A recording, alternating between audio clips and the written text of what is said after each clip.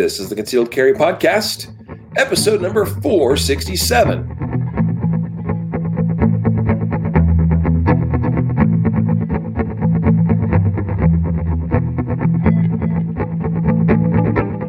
And welcome to the Concealed Carry Podcast, part of the concealedcarry.com network. I am your host, Riley Bowman, joined today by producer, co-host extraordinaire, Matthew Marister. Super happy to be here, man. And we got Christmas behind us and New Year's in front of us. So we got that sandwiched of holidays, but it's cool to slide an episode in here while we can. Yep. Yes, sir. And as John here is commenting on YouTube, happy end of 2020, guys. Yes, indeed. I am happy to see 2020 go by the wayside and say hello to 2021. We hope for and pray for a marvelous 2021 year for all of you and everyone wherever you may be throughout the world listening to the podcast. 2020 has been quite a year. In fact, Jacob and I are going to do another episode.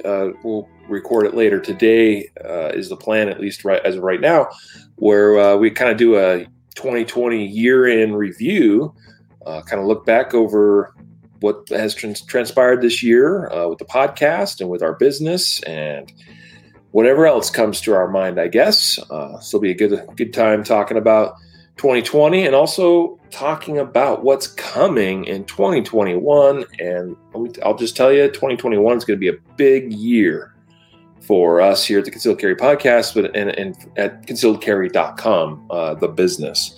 So super excited about some things on the horizon. Today's episode is sponsored by LaserApp.com and their awesome LaserX software that I use in dry fire, specifically when I want to get measurable data with respect to my shot times, my draw times, reload times, that kind of thing. It is the method, the one way I know that works flawlessly for being able to actually measure things in dry fire. That's the key, because dry fire is a valuable tool and it's something that you should all be doing. Dry fire has been an important part of my own pistol skill development journey to get to where I am, and it continues to be an important part to help me continue to elevate that skill as I go forward. But one of the challenges with dry fire is actually measuring whether you're improving or not. So typically the old way would be do dry fire, and then you go to the range, and in live fire, you see what are the results, right? And then you could see, yes, the stuff I'm doing in dry fire is working. But what if you could actually see whether the stuff you're doing in dry fire is working in dry fire? And how relevant is this, considering how expensive and hard to find ammunition is these days, right? And that's the thing. The laser software has been around for a number of years now. LaserX has been out for a little more than a year and a half, maybe almost 2 years now. And I mean, the tool is already out there and available. So I'd encourage you to check out the LaserX software at laserapp.com. That's LASRAPP.com. And today's other episode sponsor is Next Level Training and their fabulous CERT training pistols. And I say fabulous because they are modeled pretty true to form to their real life counterparts. Here I'm holding up my P320 CERT model. And, these things they're a great training tool. I think every instructor should have one. These are so invaluable for me to use in classes that I teach. It allows me to do demonstrations and show things to a class in a manner that would normally be considered unsafe with a live pistol. But even in using this in dry fire, again, this is my tool of choice when I want to do things like time transitions or multiple shots, where I'm doing strings of fire in dry fire. And, because with my striker fired gun, I got to reset the slide and reset the striker. I don't have to do that with the SIRT pistol, and that allows me to expand what I can do and measure performance-wise with the Laser app software. So, guys, check out nextleveltraining.com for their full lineup of SIRT training pistols. That's SIRT. If you're a newbie to the podcast, we've talked about them for years, but the SIRT pistols from nextleveltraining.com. And so they also coincidentally happen to be sponsors of our monthly Shooter Ready Challenge series, which we've been doing for just over a year now. And, when we launched the Shooter Ready Challenge video series, which is published on shooterreadychallenge.com, kind of the focus was, hey, let's showcase what Laser X can do over the original Laser Classic version. And the big advantage to Laser X, if you're wondering what's the big difference between Laser Classic and Laser X, the big difference is that Laser X is compatible with more devices, works with virtually any internet connected device. And so I'm a big Apple product user. I've got an iPad, I got an iPhone, I got a MacBook computer, but just because of software development and how difficult it can be sometimes to develop new software from the ground up for Macintosh computers, especially if you're a developer, it doesn't have a specialty in that. That's how the Laser Classic was developed. It was within the Windows environment. I actually bought and owned a Windows-based laptop solely for the purpose so I could use Laser Classic. And then they released Laser X, and I was thrilled that I could actually pull it up on my iPad and set that up and run dry fire drills like what we're going to talk about today and actually measure my performance in dry fire using Laser X. Of course, the one thing with Laser X is it does require an internet connection, whereas Laser Classic does not. So kind of, there's trade-offs to all things in life, and that's kind of the trade-off that exists between Laser Classic and Laser X. But anyway, in the beginning with Shooter Ready Challenge, we focused a lot on the built-in challenges. They're baked right into the software in Laser X, all these different challenges. And after a year or so of doing Shooter Ready Challenge and doing a good chunk of those challenges, it was kind of like, you know what? It's time to start branching out and expanding what Shooter Ready Challenge can really be.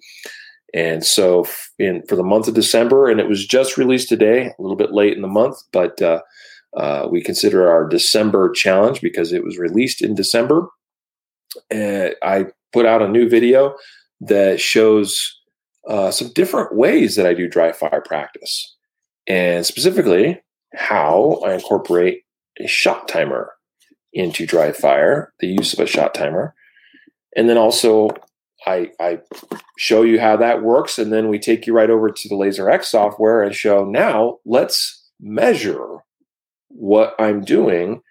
And now we have good repetitions, good practice with something pushing me via the use of a shot timer, right? So that I'm pushing to constantly get a little bit better, a little bit smoother, a little bit faster. And then we can actually see those results right now. I don't have to wait to go to the range. I don't have to expend my expensive ammo. I can see real results in dry fire using in the video. I just use a laser cartridge insert. In fact, we have these. They just arrived actually in the warehouse today. The new laser dot trainer cartridges. These are dry fire cartridges that you insert into the barrel. Most of you guys are familiar with these. I'm actually holding one up here. This is the 9mm one. You just drop this into the chamber of your 9mm pistol. Of course, we have them for 9, 40, and 45. We might have them for. I think we do have them for 380 as well. So laser dot trainer. I just drop this in the chamber of my actual gun, and then I use it with Laser X, because then when I press the trigger, I get a little instantaneous laser beam that hits the target, and Laser X can see that. So that is kind of the basis and sort of our starting off point, if you will, for the topic of today's podcast episode. Matthew and I are going to talk about how to use a shot timer in dry fire. So first of all, Matthew, you've viewed the most recent Shooter Ready Challenge video. So I kind of wanted to get your take, and if you have any feedback or critique for me, even tell me your thoughts about this month's Shooter Ready Challenge. Yeah. So, I mean, first off, you kind of set it up where you said some people have asked you, or I've seen some questions about using the shot timer during dry fire. Will it pick it up? Right. And so some people believe that, there are certain shot timers out there, right, that are so sensitive that they can pick up, dry fire. The Range Tech one can't. However, we do go into, or you do in the video, which I think is really smart, of showing how you can use it in dry fire, but not the typical way where you would have a shot timer tell you each time of each shot or your split times and things like that. So just to kind of throw that out there. But I think the video or the drill was cool because, I'm normally on these episodes where we talk about the Shooter Ready Challenge and we go through the drills and all that stuff. And I'll be honest, there's probably, if you guys that are listening actually, partake or participate in the Shooter Ready Challenge, I would be willing to bet that if you legitimately go into doing the Shooter Ready Challenge, even if you haven't done all 52 in the past year, that you have gotten better. It'd almost be impossible to get worse by going through these drills because, we're breaking them down, or you're breaking them down into these individual skills and building on each month or each week and doing a really good job of isolating specific skills and then building on that. So utilizing the software is really good. And I like how this week we kind of broke away, like you said, from doing a specific, let's do the El Ente or let's do this drill. And let's just explore how we can use the software, without running a specific drill, but how can we use the software in conjunction with other things to kind of spice it up a little bit or change up the pace of how we're using the software. So I thought it was a timely and a good call to kind of expand the use of the software because you can do so much with it. Mm-hmm. Yeah. So, and while you're kind of on that topic of sorts, let's clarify something. So when we're using the baked-in challenges in Laser X, the Laser app team has done a great job of developing those challenge modules. What I like about them is it's sort of like, long-time listeners of the podcast have heard me in the past talk about things like accuracy mode versus speed mode versus match mode or real mode, which is kind of what Steve Anderson over at the that shooting show podcast. That I'm using his terminology there as far as that accuracy mode versus speed mode, and I've really latched on to that method of dry fire and live fire practice where there's times where I focus on doing things quickly for the sake of getting faster, because that's basically what you have to do to get faster is actually practice things faster. Like you have to do things faster.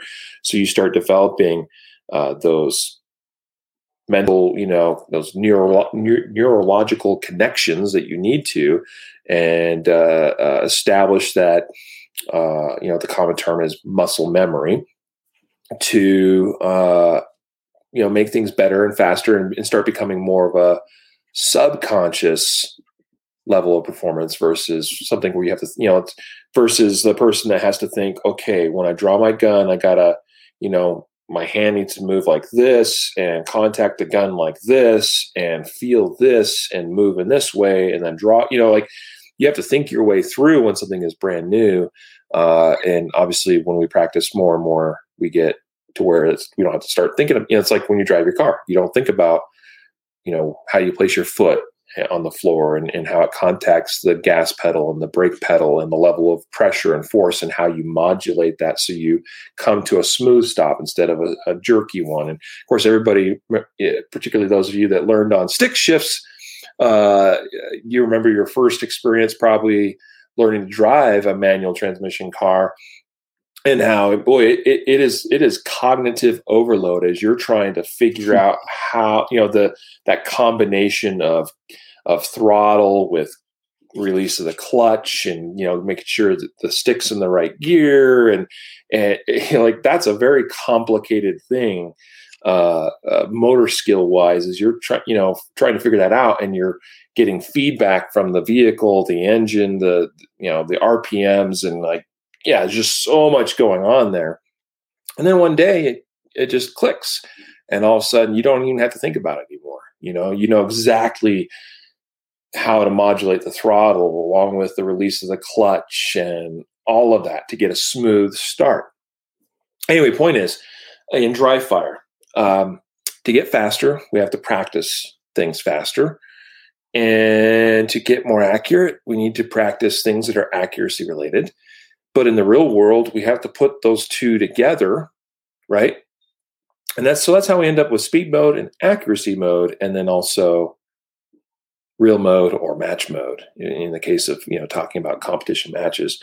For the rest of us in the self-defense world or realm, it's real mode. It's time for real. I need to apply all these things I've practiced and learned, draw that gun quickly and efficiently, get it up on target, see my sights on target, press trigger in a manner that allows me to hit things accurately enough to get the job done.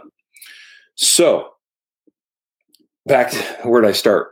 I started talking about the baked-in challenges in Laser X. The thing that they did so well in the development of that is you do drills where you kind of start in accuracy mode, right? Where it's all focused on, there's not a time restraint, right? It's just do it correctly, get the gun up on target, press the trigger, hit what you're aiming at, and you're being measured on your accuracy.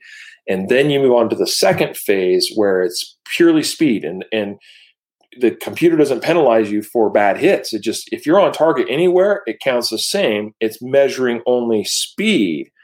And then you take the two together in that third phase or that third mode of those challenges, and it's a balance beam, right? It actually shows on the screen a balance beam, right? And you run a drill, and it kind of tells you you were a little bit out of balance. You were faster than you were accurate. So like your accuracy suffered because you overemphasized the speed, that kind of thing. It's a really cool way that they brought that together, and it's a great way to practice. I think it's a very naturally progressing method that leads to a person to developing skill. The one thing I'd love to see the team. So guys, if you're listening, okay, John, Jason, and team at Laser App, I'd love to actually see some of the data get spit out, as far as like you see your hits in those challenges. You see where on the target that round went or whatever. But the thing I'd love to see added to that is especially when you're working on the speed mode and the third mode, the match mode or real mode, that you get what was my actual shot time or splits or total time. I'd love to see that actual time elapsed, because what we have to do with Laser X or Laser Classic is we need to use the classic version, if you will, where you set it up, you put your target, you put your hit zone, and it's essentially just a virtual shot timer, right? You hit start and it goes beep, you draw, you click your trigger, you get your laser shot on the target, and it says, this was your time. And so in this month's Shoot Ready Challenge, that's, towards the end there, I show you that, okay, now we've done all this practice. We've worked on speed, we're working on getting faster. I didn't really introduce a lot of accuracy into this month's Shoot Ready Challenge. It's implied or assumed that you have the requisite skill to make those hits when you want to or need to. But it's more of a speed-oriented drill. And at the end, what we're looking to get was actual measured shot time data, which is something we didn't get in the older Shoot Ready challenges with just using the baked-in challenges. So, all right. So backing up a little bit here, let's talk about the shot timer and the use of the shot timer in dry fire. So you start talking about, Matthew, how a common question, people will ask about shot timers is, well, hey, for instance, does the Range Tech Bluetooth shot timer hear, or can it pick up the click of my striker being released or my hammer falling, in the case of a hammer fired gun, in dry fire? And the answer is it's not programmed to be sensitive enough to do that. And here's the thing. I don't know that it's really all that relevant for it to actually be able to do so. I mean, it would be a nice feature, okay? And who knows, maybe one day we'll be able to add that to the Range Tech shot timer. Or maybe it'll have to be in a whole new model. Who knows? I don't know. And to clarify, there's only like 2 shot timers in the world out of 7 or 8 of them or whatever that exist that can pick up things in dry fire. And only one of them that I've seen that's actually pretty reliable at it. Okay. So it's not like the Range Tech shot timer, by the way, it's not unique or alone in the fact that it doesn't pick things up in dry fire, because most shot timers do not. It's a very challenging thing.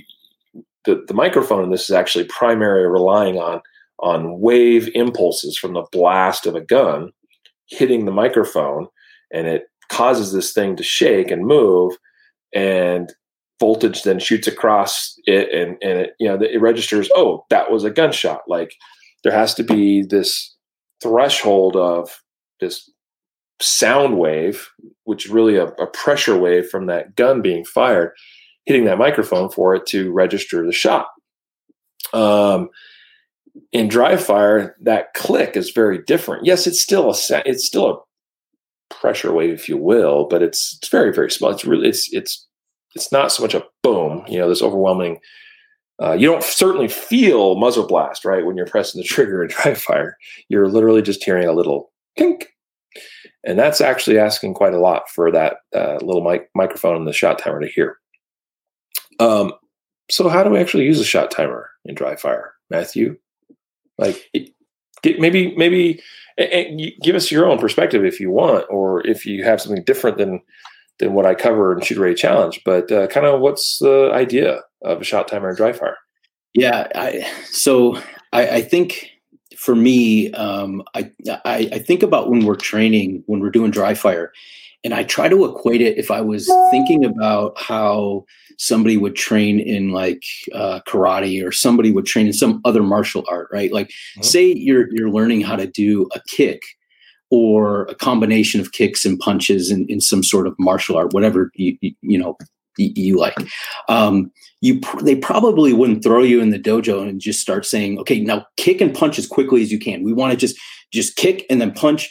You would build it up, right? Like, you would first learn how to kick, and then you would learn how to punch, and then you would start to put these two things together. But you wouldn't be so concerned about the speed. You would be more concerned about the technique, and then the speed would naturally start to come as the technique was more refined, right? And so I think sometimes in shooting, we're always talking about time. Like, the first person to get hits on a target usually, is the one that is dominant in that fight and probably will walk away. We're talking about, watching sub-second draws, and that's the gold standard in all these things. So I think there's an inherent desire for us when we're practicing, especially when we're on our own, to try to just go as fast as we can. And I think if we do that to the detriment of learning the proper technique, we can really end up hurting our growth more than helping it. And so I think what you said about, we have to push ourselves and do it quickly in order to learn how to do it quickly. Like, I don't know, if you're writing your name, if you're printing something, there's no necessity that you ever practice to write super, super fast. Maybe you scratch something down really quickly, but like writing, there's no reason that you have to write super fast. So since you never practice that, your brain never formulates the ability to write super fast. I guess people that take down notes, like if you look at stenographers and things like that, they can do that stuff really quickly because they practice that technique quickly.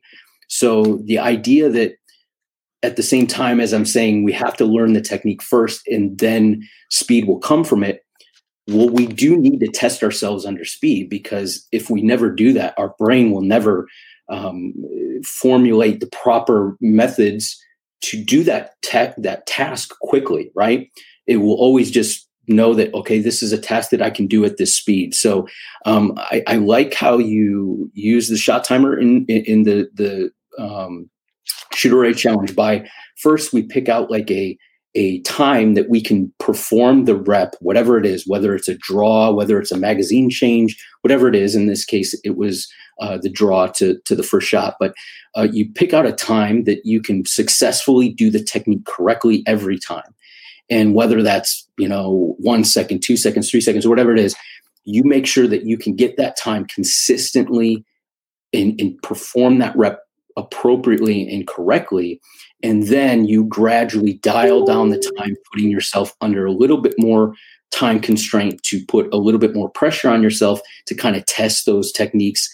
And then you can kind of see where it starts to fall apart. At what time do my mechanics start to fall apart? And then you stop there and you work, maybe you back it up a little bit and you work on whatever seems to be the holdup. And then you get through it, instead of just saying, okay, I want a sub-second draw, so let's set the part time at 1 second and I'll just continue to go until if I do 100 draws, eventually I'll get it to 1 second. It's probably not going to happen. And in the meantime, you're probably building all kinds of bad fundamentals. So that's one way to use the timer in dry fire. And you obviously did in the dry fire challenge, but I thought that was really smart that you decided to do that. Yeah. Here's the thing, and it took me a while to figure this out. It's kind of like the old saying, if you will. It's pretty commonly floated around in the industry that slow is smooth and smooth is fast. It is largely it's a statement that's largely misunderstood by shooters as to exactly what it means in the context that it was intended for. And in the common way that people think it's true, it's really not true. Because the thinking is that if you do stuff slow, like for instance, this is how I used to practice, is I'd go to the range and I would shoot targets, right? And hey, I'm just going to do this a bunch of times, and eventually it's going to get easier and I'm going to get faster and it's all going to happen automatically. Well, there is some efficiency and speed increase that happens when you do things repeatedly, obviously. I mean, that's the nature of human development and growth and learning. But it only goes so far. If you think that you are automatically going to get fast at shooting a gun and hitting what you're aiming at by just practicing things very deliberately and somewhat slowly, correctly, if you will, it's only going to take you so far. You will not get truly fast. At least you won't get as fast as you could become. And that's kind of what I was talking about earlier, is to get fast, you really have to practice fast. You have to practice speed. You have to do things well beyond your comfort zone.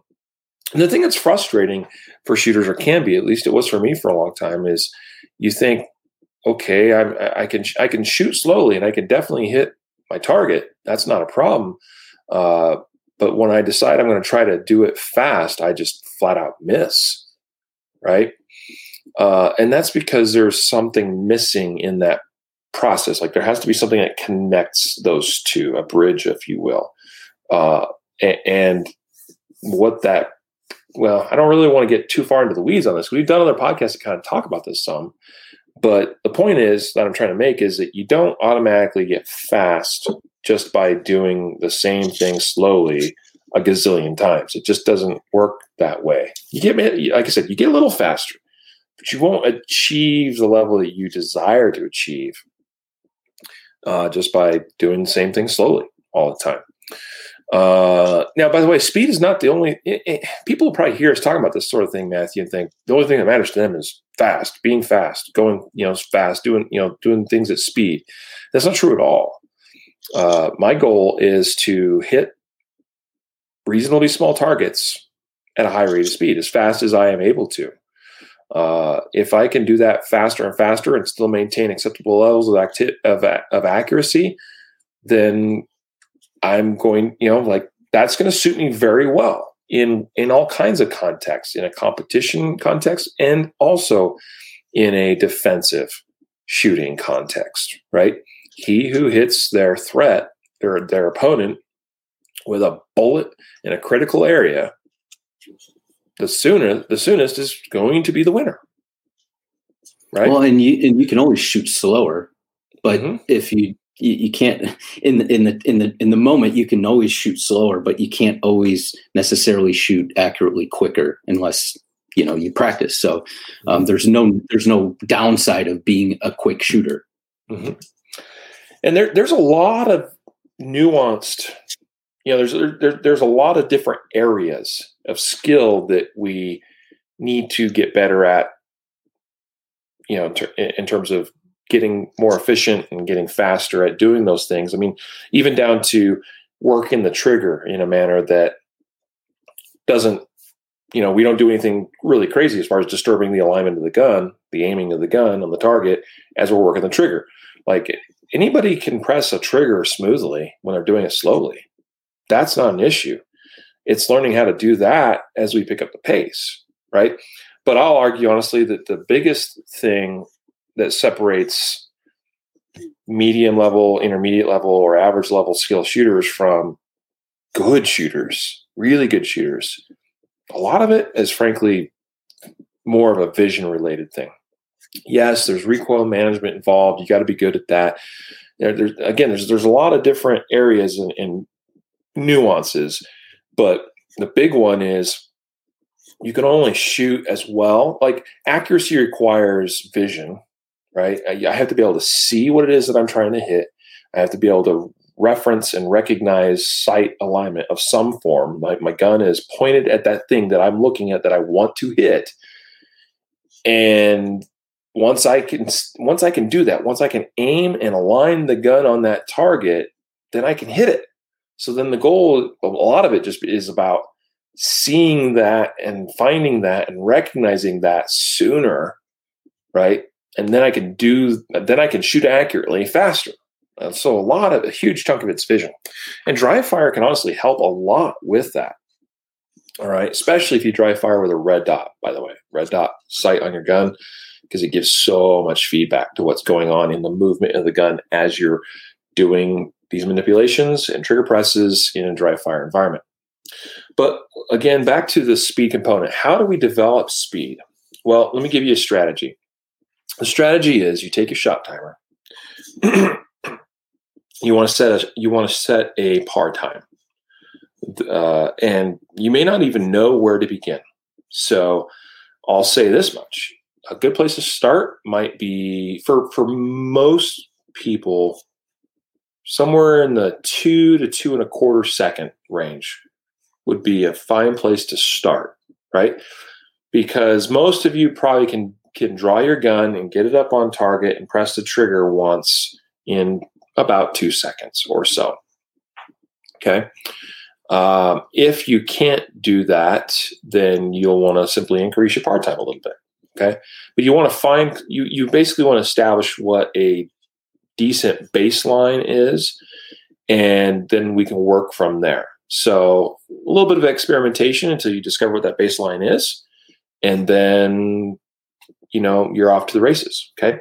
So the way this is going to go is, let's say I establish a baseline starting point of 2 seconds. So I'm going to turn on my shot timer. In the case of Range Tech, I'm going to turn it on. I'm going to open up my Range Tech app on my phone, connect my shot timer to the phone, go into the settings, into the timer settings, and I'm going to set the par time to 2 seconds. And then when you're doing this, because you're doing this, typically you're usually doing dry fire by yourself. So that means we're hitting the button on the shot timer ourselves, and we want to make sure we can hit that and get into whatever starting position or stance or whatever. So it's a good idea to set a delayed start of whatever. I usually use 2 to 3 or 2 to 4 seconds, and I'll say randomly, so that it picks randomly between 2 and 4 seconds when the timer is going to go. Now, to be a little more efficient, a lot of times I'll say random start between 2 and 3 seconds, so I'm not standing around waiting unnecessarily long. So go into the settings, set a delayed start.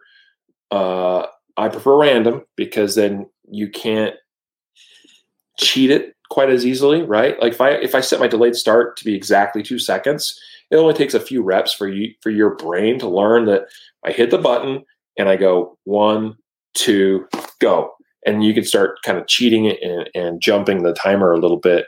And it's not going to be a realistic practice for you. You'll start feeling really good about yourself. Like, wow, like that was a good run. That was a fast run. But whether you realize it or not, you subconsciously perhaps jumped that start of the timer rather than truly waiting for the beep of the timer. So set your part time, set your delayed start, preferably randomly, and then this is how it's going to go. You're going to get in position, have a target on the wall, whatever. Okay, the wall plate of a light switch is a fine substitute for a target. I do that all the time. If you want to have an actual target, that's fine too. And you're going to press the button on your timer. It's going to then beep. You then initiate your draw. Okay. And your goal is to get your sights on that target, depress the trigger one time before you hear the second beep.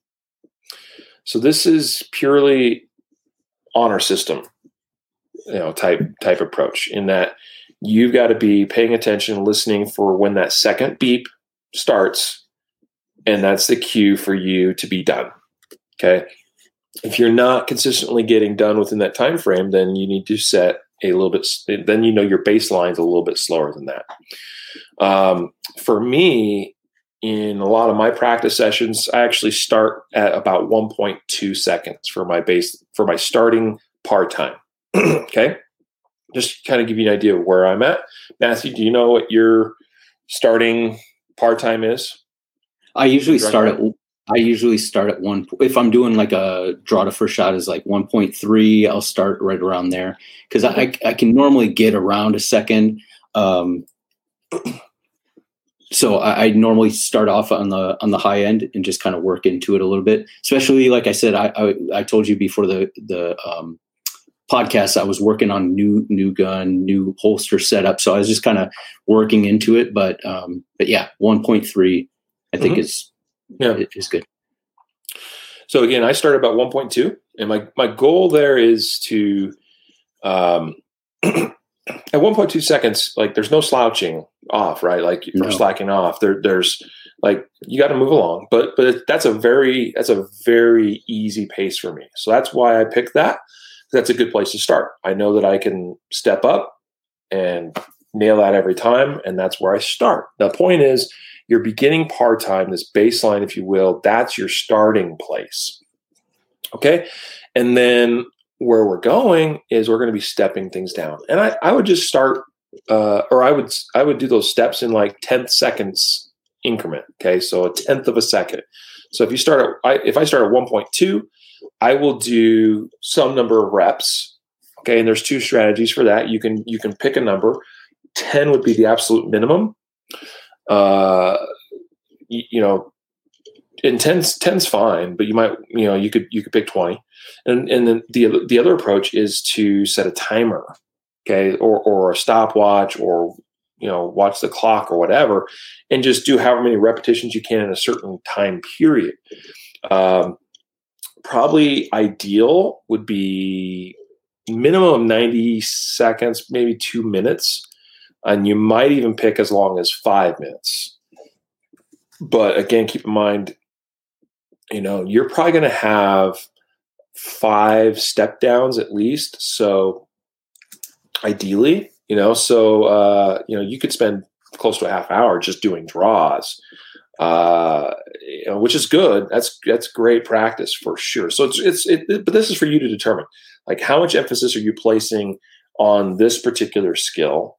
How someone that's fairly new to drawing a gun, they're going to want to spend a lot more time working on draws, right, than somebody else that already kind of has that down. So for me, doing 10 reps is pretty good. I might increase that rep count the lower that par time gets, because I'm really trying to, that's where I'm really doing the work. So I'll start at 1.2, do, let's say, 10 reps, step it down to the par time to 1.1, do 10 reps, then set my par time down to 1.0 seconds, do 10 reps, and then set it down to 0.9, and then 0.8, and 0.7.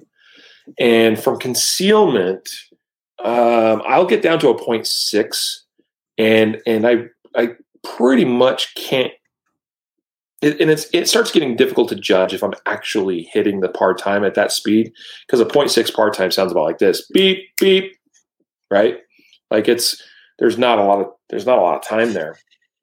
But that's the point. That's where my work is occurring. I am working at trying to achieve this goal of drawing the gun and up on target and pressing the trigger in that time frame, right? And I can nail a 0.9 draw all day long pretty consistently. 0.8 I can hit, from concealment here and there. 0.7 I've done. I've many times I've hit draws in 0.75, 0.76, 0.78. I'm talking in live fire, right? But not consistently. Those are sort of like the miracle runs, if you will, like the stars aligned and like bam, and I just nailed it, right? And so 0.7 par time is that's pushing me for sure. And then a 0.6 is like, it's dang near impossible for me with my current skill. But it's awesome to really push for that and really try. And so that's kind of the approach, is you want to set that starting point, and you want to whittle your way down until you pretty much can't hit the par time anymore, but stay there and stay with it for a little while, because that's where you're going to start kind of developing that, that's where that skill development that's where the work is really occurring, is kind of from that. It's really from about that halfway, that happy medium, and then down, right, as that time is decreasing. And that's where the work is really, really, really happening.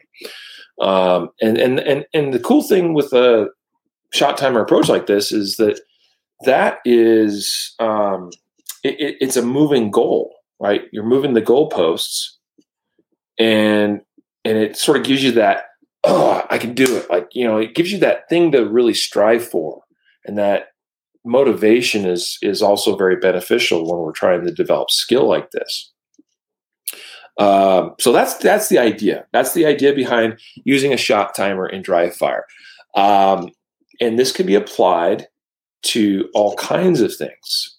So you can use the same approach with reloading a magazine, for instance.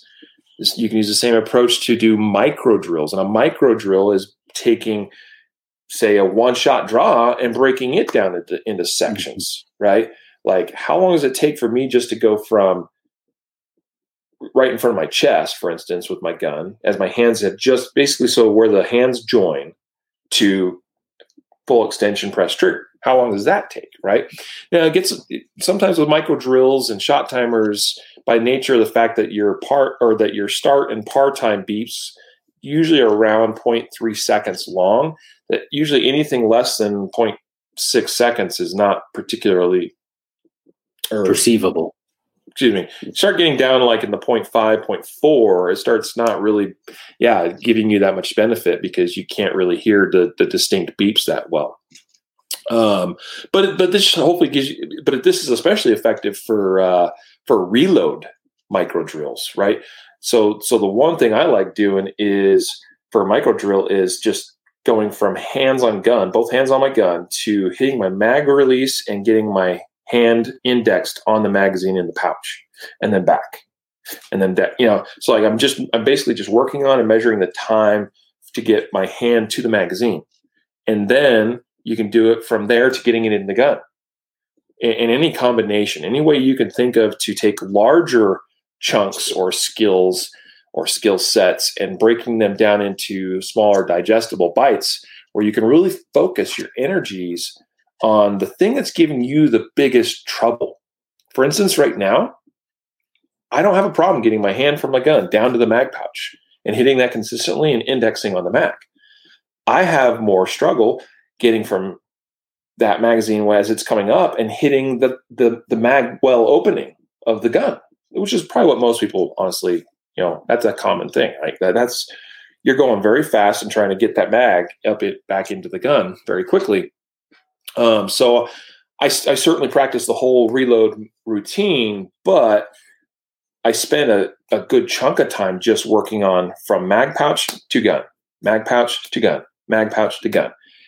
And the other thing I've noticed that I struggle with a little bit, Matthew, is once that occurs, getting the grip back together and gun back on target consistently.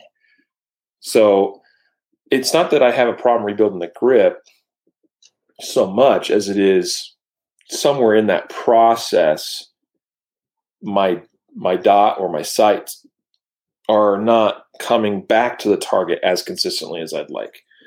Because then I would actually shave some time off just by nature if I can get that cleaned up. And when I go back on target, the dot's right where I want it to be, So anyway, all right, sorry. I could go with a topic like this, but that's the idea is you're using the shot timer as the tool that constantly pushes you and gives you that little carrot dangling it, in front of your face that, oh, you got 1 second, bro. Ooh, okay. All right. Let's see if you can get 0.9. And just constantly hope, that's the idea. So hopefully it keeps pushing you to strive for more and more and more. And I would add also that we also don't want to hang too much on the time that we're getting. For example, depending on the type of clothing you might be wearing, right? It might affect your draw. So obviously it's wintertime here in Ohio, in Colorado. And so you're probably wearing different clothes, probably not going outside wearing just a t-shirt. So your draw may be hindered a little bit by wearing a big, heavy jacket. So it would benefit you to actually practice reps using, the shot timer, dry fire, and wearing a jacket, right? So if you do that, and we have a tendency as humans, I think, to like kind of gravitate to the things we're good at and kind of push away the things we're not so good at, and those are the things that we sometimes need to work on more. So if you're burning it up with your draws and everything like that, and you're saying, man, I'm down to the point where I'm feeling confident, I'm doing good. Well, try a different hand position. Start from a different hand position. Start with holding your cell phone in your hand and see, okay, how long does it take for me to drop the cell phone and then move that hand to clearing the garment, or doing what you might have to do, or maybe maybe start with your hands like you're pushing a shopping cart, put them on the counter, and then have to move them from there, or with a jacket, like I said, or with a tucked in shirt versus it doesn't necessarily have to be one way once you get that time that you want, and you just continue to churn the wheels there. Become more diverse in your training in the way you practice, because unless you wear the same thing every day and you do the same thing every day, you're likely not going to just have that perfect, moment. Hopefully it never happens, but where you're wearing a t-shirt, it's not cold out. You don't have anything in your hands. You see the threat before that, and all these things come into play. So, like you said, to begin with, it's likely going to be, we're not going to perform as well as we do in real life. We're probably not going to get that same, 0.6 draw if it's a total surprise in the middle of the night, right? Or we're pumping gas and somebody pulls a knife on you. It's probably not going to be that 0.6 draw. We want to get it as close to that as we can, but we want to be prepared for whatever might happen. So that's another way you can kind of keep the training fresh and challenging. Let's to be clear. It's not about being able to draw your gun in a self-defense context in 0.6 seconds or whatever, right? Like, there's a point of diminishing returns, first of all, right? Where, for instance, there's a big difference between being able to draw and put a good round on target in 1.2 seconds and say 2 seconds. There's a big difference. Like, even 1.2 seconds is a pretty good, spicy, like if you can do that consistently all day long, even 1.5 seconds or anything 1.5 and less is pretty good. It's going to serve you well in many contexts. Being down closer to a second is better, I think. Much more below that, it starts really, I think, not having so much of a, just diminishing returns. For interesting context on this, you can go re-listen to the podcast I did with John Correa. It's been a while now, so I don't know. I'd have to really look to see what episode this was. But if you search the podcast feed for John Correa, there's an episode we did, and we talked about kind of these cues, if you will, as it relates to draw speed. And he explained and laid out from all the gunfights that he's watched, the numbers that come, the data that comes out of that is essentially what you can do with draw speed at certain thresholds as it relates to what is, it's the classic, like, you have a robber or somebody that's trying to hurt you, some kind of self-defense situation playing out where it's very interpersonal. They're right there and they've already got, you at a disadvantage, and you're sort of like, okay, where's my opportunity? I do feel like that the way this is going, I need to defend myself, but where's my opportunity? Like, it's the waiting for your turn concept. And the difference is if the robber takes their eye off of you and looks, glances left and then brings their eye back to you, versus do they have to turn their head, 90 degrees versus, and then coming back to you. Like, that's the difference, right?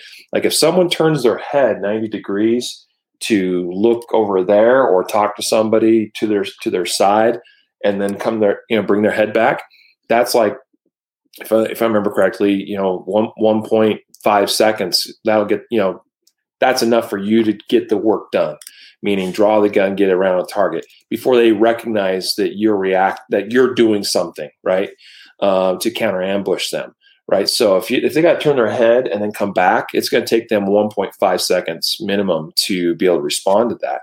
If they turn their head just a little bit offline and come back, say 45 degrees, it's like 1.25 seconds. If somebody takes their eyes off of you, not necessarily turning their body or their head, but they take their eyes off of you and come back, it'll take them about a second to recognize that you're drawing your gun for them to then respond to you.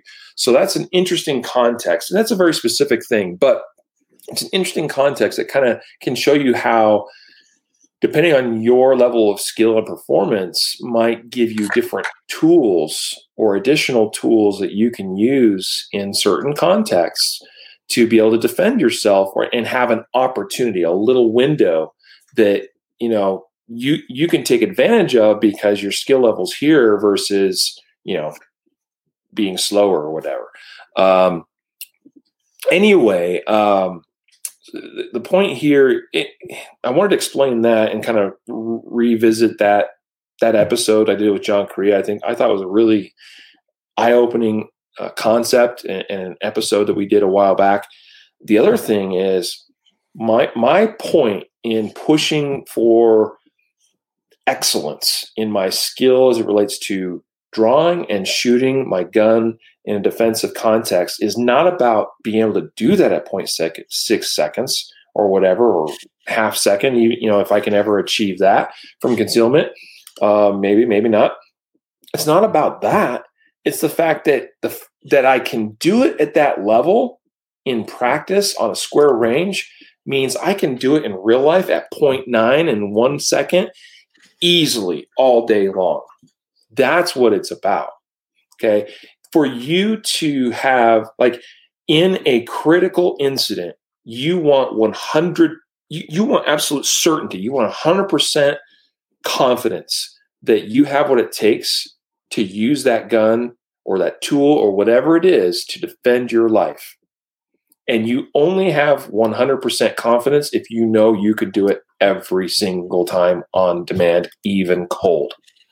And to know and to develop that level of confidence, it means you have to push yourself beyond that performance level to something kind of insanely fast and ridiculous and stupid, so that it's like, hey, I know I can do this, and therefore it means doing this slightly slower, slightly less intense, performance level or standard.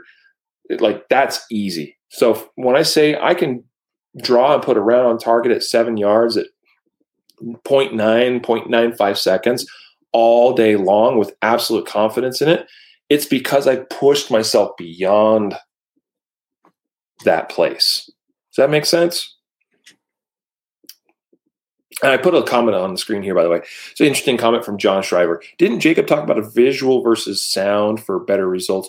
I don't know if better results is the right way to describe that, as opposed to it's different and it's good to practice, and arguably better because in the real world, visual stimuli is more prevalent than auditory ones. But yeah, hey, you know what? This is a great point, because in dry fire, I can use my Range Tech shot timer and put it down range in front of me in my dry fire dojo, and I can look for that green light as opposed to paying attention to the beep. So absolutely. And that's why we're proud of the fact that we manufacture and sell the Range Tech Bluetooth shot timer that has that visual start light, indicator that pretty much no other shot timer really has or uses. So you get the auditory as well as the visual. Absolutely. So that is definitely a good thing. And I've been making use of and taking advantage of that more in recent history. So absolutely. So I hope this has been a helpful episode for some of you guys out there and provided you some ideas and context for dry fire, as well as how to incorporate a shot timer that we normally think of as being a live fire tool into your dry fire practice and routine. Because this honestly has been, once I figured out how to use a shot timer in dry fire, that started making a huge difference in the benefits that I received from dry fire practice. Matthew, your final take? No, agree totally. And that's the thing. It's not so much sometimes that we don't have the effort, right? Like the effort to get better or the effort to train or the desire to train. It's our focus or our technique in the training itself. How do we train? That really takes you to the next, kind of breaks through that little barrier and gets you to the next level where you start to see actual progress in certain areas that you didn't see before. So it's not a lack of desire. A lot of times it's just a lack of or a difference of training technique. And this is one of those things that you can do to kind of unlock those or break through those kind of barriers, self-inflicted barriers, I guess. Yeah, well, and you're exactly right about that. And it's about it brings a measured approach, something that is consistent and kind of it gives you feedback, it gives you data without giving you the precise data. Because you have to be honest with yourself. You have to tell yourself, did I accomplish that within that part time or not? And I'm a big believer and proponent in giving people the benefit of the doubt. But when I'm in my dry fire, I try to not give myself the benefit of the doubt, if that makes sense. Like, if I thought it was close to being within that part-time or not, it probably wasn't. So let's do it again. Let's see if we can nail it, that kind of thing. And that the whole point there is that the motivating factor for me is I want to improve. And the way we improve is just by constantly pushing. By the way, I looked it up. The episode with John Correa is titled, "What is Your Go Signal?" And it's episode number 324, published on June 11th, 2019. There you go. About a year and a half ago. So, guys, we need to wrap this episode up. Thank you for being here with us today. We wish you a happy new year and hopefully an awesome 2021 for everybody. Stay tuned again for the next episode. Will be from me and Jacob as we talk about the year 2020 in review from the perspective of the Concealed Carry podcast and the concealedcarry.com team. So goodbye 2020. Hello 2021. And granted, those of you listening to the audio podcast are catching this after, this will be published in the first week of the new year.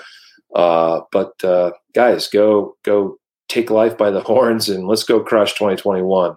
I'm looking forward to a great year for myself, my family, for our team here, for Matthew, and again, all of you guys that support us and what we do here at concealedcarry.com headquarters, even though I'm not at the headquarters. Matthew, we have to do a giveaway, though, before we send people away. This is the weekly podcast giveaway that people can sign up for at concealedcarry.com/podcast prize. And we're giving away a free, it's an introductory license to the Laser X software. Is that correct? That is correct. 1 month of Laser X. So who do we got? Here's drum roll. We picked a random winner, and who's it going to be? Our winner is Miss Sherry, spelled Cherri. That's a cool way to spell it. I will send you an email just now, and be sure to get back to us so we can send you your free month of Laser X software, all the stuff that we've been talking about. Awesome. Congrats, Sherry. We congratulate you for that, guys. Remember, by signing up on a weekly basis, you have each week a fresh chance at winning prizes from us here at the Concealed Carry podcast. And what do we have on the docket for next week? What do we give away next week?